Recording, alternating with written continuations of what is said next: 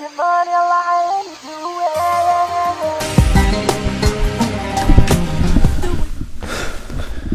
what's going on? I was at jiu-jitsu earlier today, and coach, talked to us after practice. We're kind of standing. We're about to end the class, and he talked to us about the pyramid. I'm paraphrasing here, but he talked to us about how we should never put anyone down for trying. Never. And trying can look so different for different people. To you, trying might be going to practice every single day, maybe twice a day,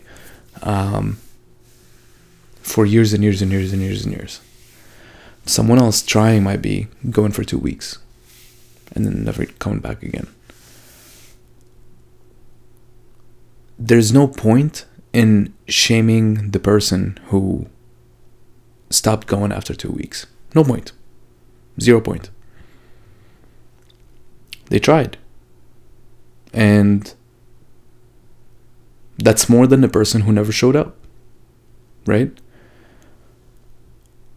And even the person who went every day, twice a day for years and years and years, someone might come along who has won world championships. They could shame that person who was going every single day but never won a world championship. And then even better, you can have a world champion who wins it year after year after year after year after year and is one of the greatest. That person could shame the person who's only won the world championship one time, right? And so on and so on and so on. So there's no point for shaming anybody for trying, because we're all playing a different game. But there's a pyramid, right? The further up the pyramid you go, the less people there are. And the further up the pyramid you go, the harder it gets to keep going, right?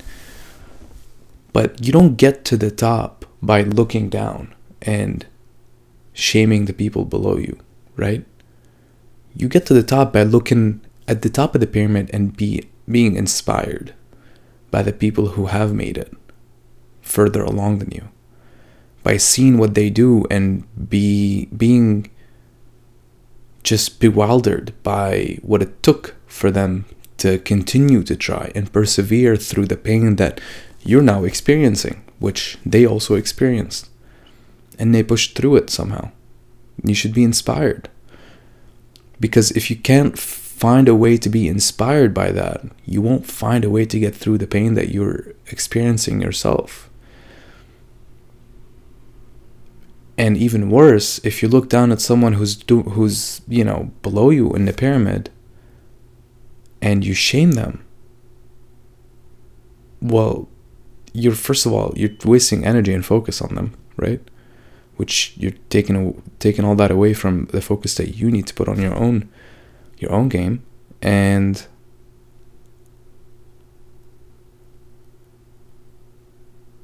yeah. So he talked to us about that today, and it really made me think at how we do have pyramids in life. There's a hierarchy to almost anything we do. There are people who are really, whatever we do in life, whether that's work, hobby, whatever it is, there's people who are really competent at that thing. Superior, like the most competent, right? And then you, as you go down the pyramid, there's less and less and less and less competency, but more people, right? And that exists in anything that we do.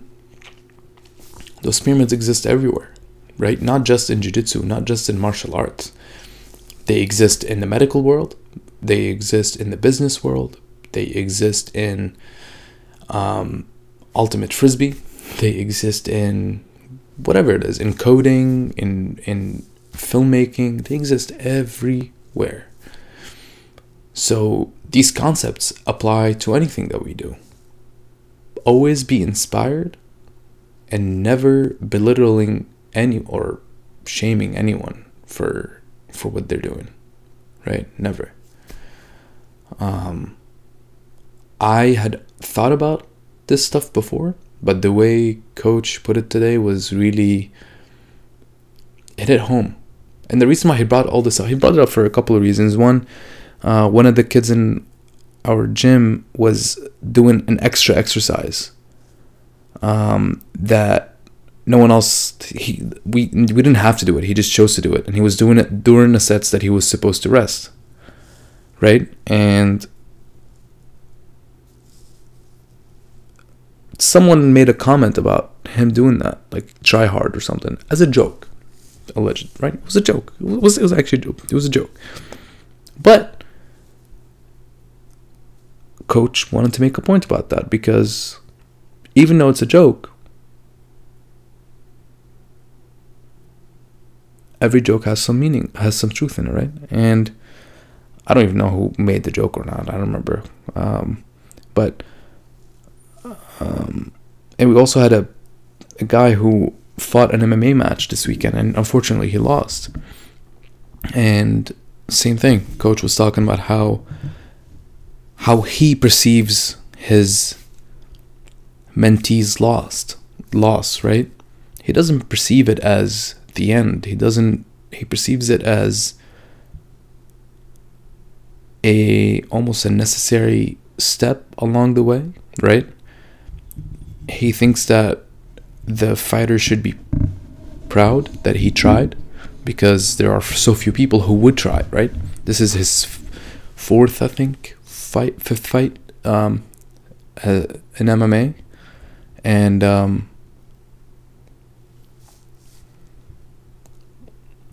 not many people have that many fights in general, let alone 3 wins and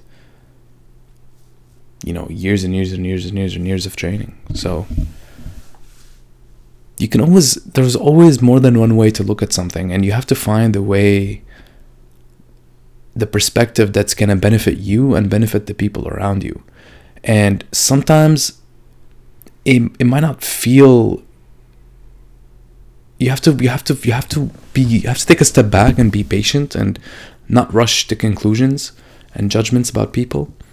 And you also have to take in mind that if you make someone else feel better, you probably will feel better yourself. Whatever energy you put out there in the world will come back to you. Always.